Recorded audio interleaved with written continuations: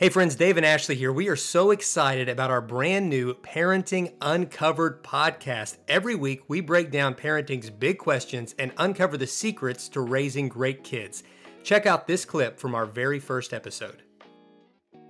And I think too, I said I would point out things that backfired, okay? Because we've talked about all these good things, but it has not always been smooth sailing. No. We don't want to paint that picture, guys. No. We've made so many dumb choices. Yes. And a lot of stuff that we thought was smart that just wasn't. Right. But didn't work for our family. Didn't work for our family. That's right. Yeah. Yes. And one in particular, I remember this was probably like 7 years ago or something. And I really was like, you know what? I want to teach our kids how to have quiet time. Okay. And I think I had, talked to another friend of mine and how they did it in their family. And I was just really like, well, we've got to do this. So I went to Amazon.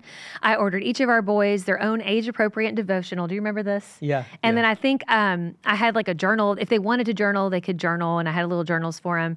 And then in the morning before school, I got them up like 10 minutes earlier than usual. And then I would, they'd get down, they'd get ready for school. And then I'm like, okay, now it's quiet time. And I would do it alongside them, and you would too.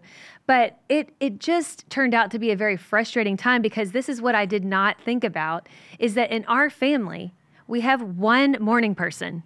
And Dave, you would think it was Dave. It's not. It's actually our second son, Connor. He's the one morning person in the family. I'd say Chatham is a close second. He's our youngest.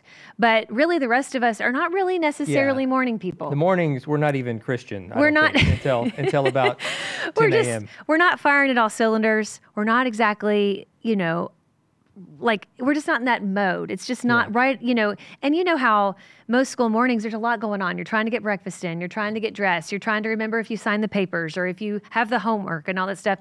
And I felt so defeated. I remember after about a week of it, I was like, our family just can't do this, why can't we get quiet time? And I really prayed about it. And I felt like God really kind of through my prayers, was really telling me, like, listen, it's not that your family can't do quiet time. It's that you feel like it has to look a certain way. Right, exactly. Yeah. And so we talked about it, at our dinners, because our dinner time worked for us, having those conversations.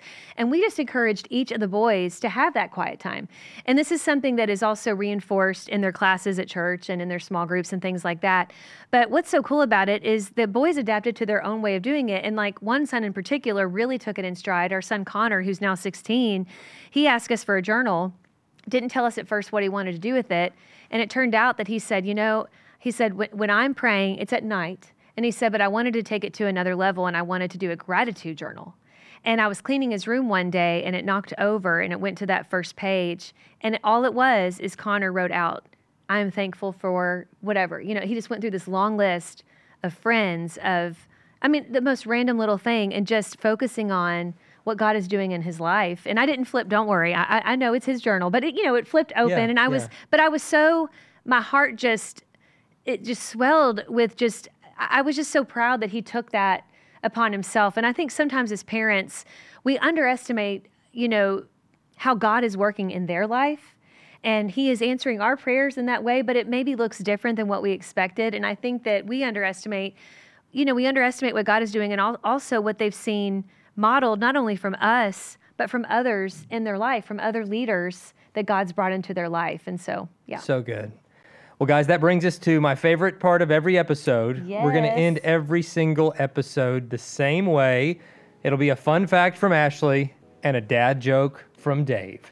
Hey friends, we hope you like this preview. Go listen to our new parenting podcast, Parenting Uncovered, and enter to win 2 free VIP tickets to the conference in February and a special meet and greet with us.